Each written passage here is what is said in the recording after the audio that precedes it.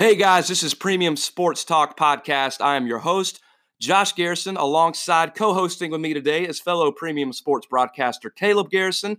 I'm so excited about our special guest that we have on the show today, Steve Holman, who has been the play-by-play broadcaster for the Atlanta Hawks for over 30 years. Steve, thank you so much for coming on the show today. How are you doing today, sir? Great, thank you. It's my pleasure to be on with you guys. Man, we can't thank you enough. So we're just kind of going to jump right into it. Real quick, tell us your background and how you became the voice of the Hawks.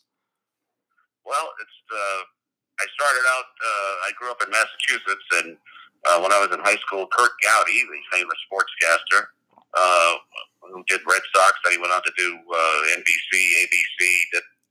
He's the only broadcaster to ever do a World Series, a Super Bowl, NCAA championship all in the same year. He had quite the background, and he owned the radio station. They used to let me go in there after school, in high school, and practice, and one thing led to another. I got on weekends, and they hired me full time. It led me to Boston, where I would get passes to go see the Celtics game and sit with the legendary Johnny Most, the Celtics, who eventually let me keep score for him, and I would get his English Oval cigarettes and his coffee. Then one night in 1976, I think it was, he lost his voice, and I had to jump in the middle of the game, and then I had to do a few more weeks of that, and led to a job in Boston, and then the guy that was my boss in Boston came to Atlanta to start WGST, and in 1980, I came here, did Falcons for 5 years, and then, my passion was always to do basketball and NBA basketball, and I was lucky enough to get the Hawks job in the 85-86 season, and here we are. Wow, so the rest is kind of in history. That's awesome. So Caleb's got a few questions for you regarding the Hawks and Trae Young. So Caleb, go ahead and take it from here.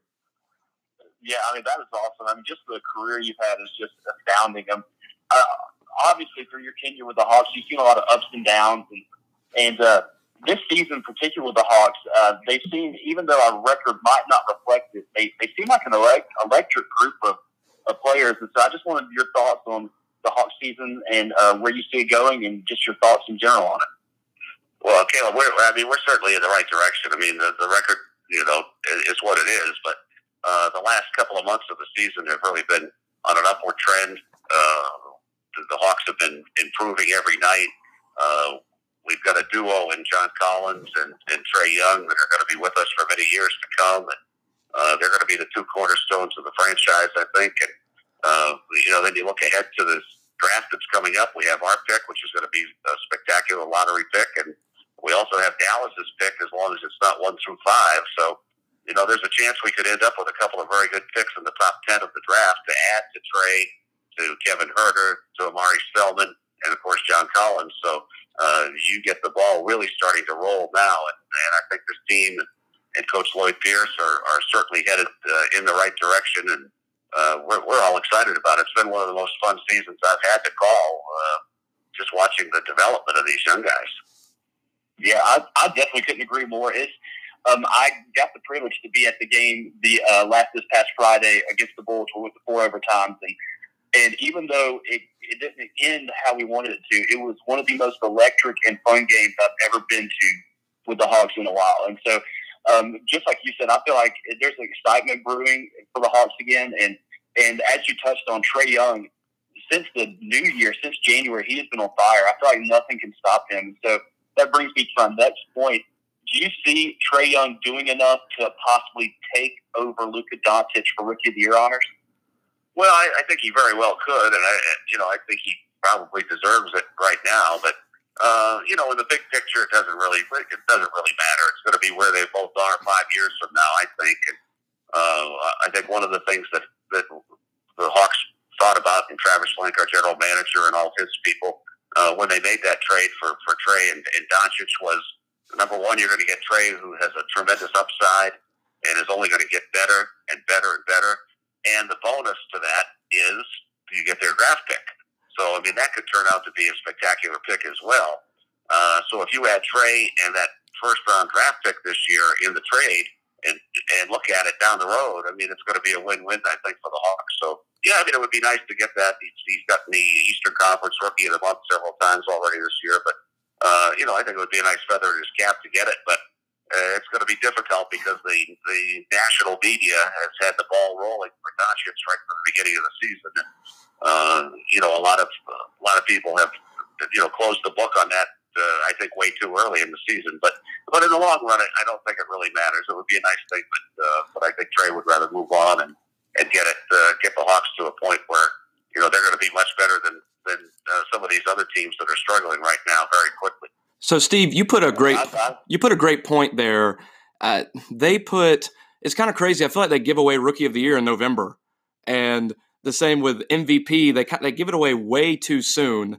And I feel like they should let it play out the full season. Trey's really been catching fire really since the beginning of the new year. So I completely agree with you on that point.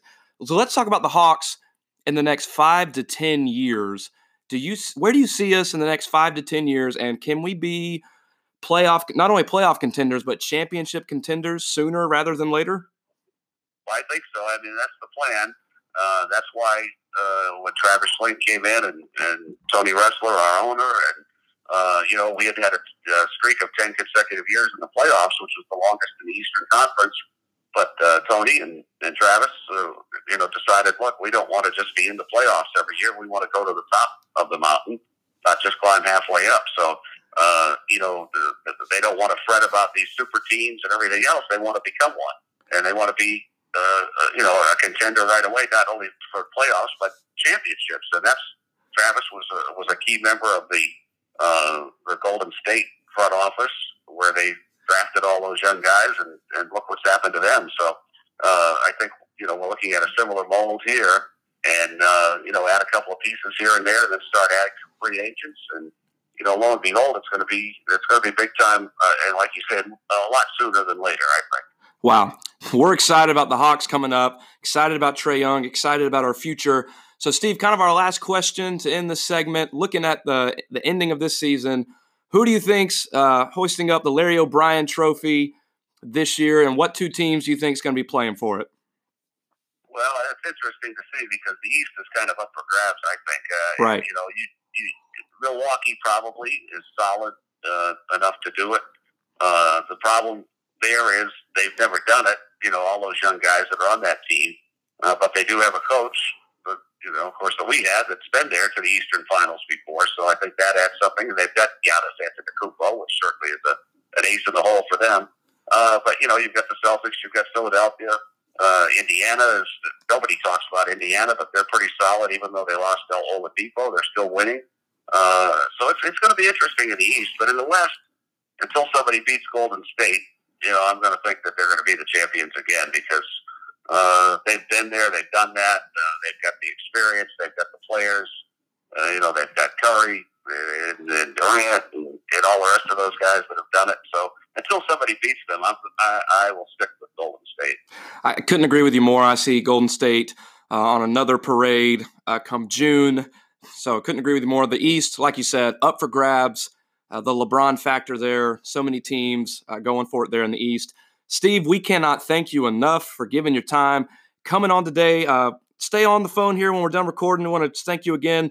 But if you could, in your incredible radio voice, can you just give us, you're listening to Premium Sports Talk? Well, of course. This is Steve Holman, voice of the Hawks, and you're listening to Premium Sports Talk. Man, thank you so much. Hey, this is Premium Sports Podcast. I'm your host, Josh Garrison, along with Caleb Garrison, and our great guest today, Steve Holman. Stay tuned until next time. Thank you.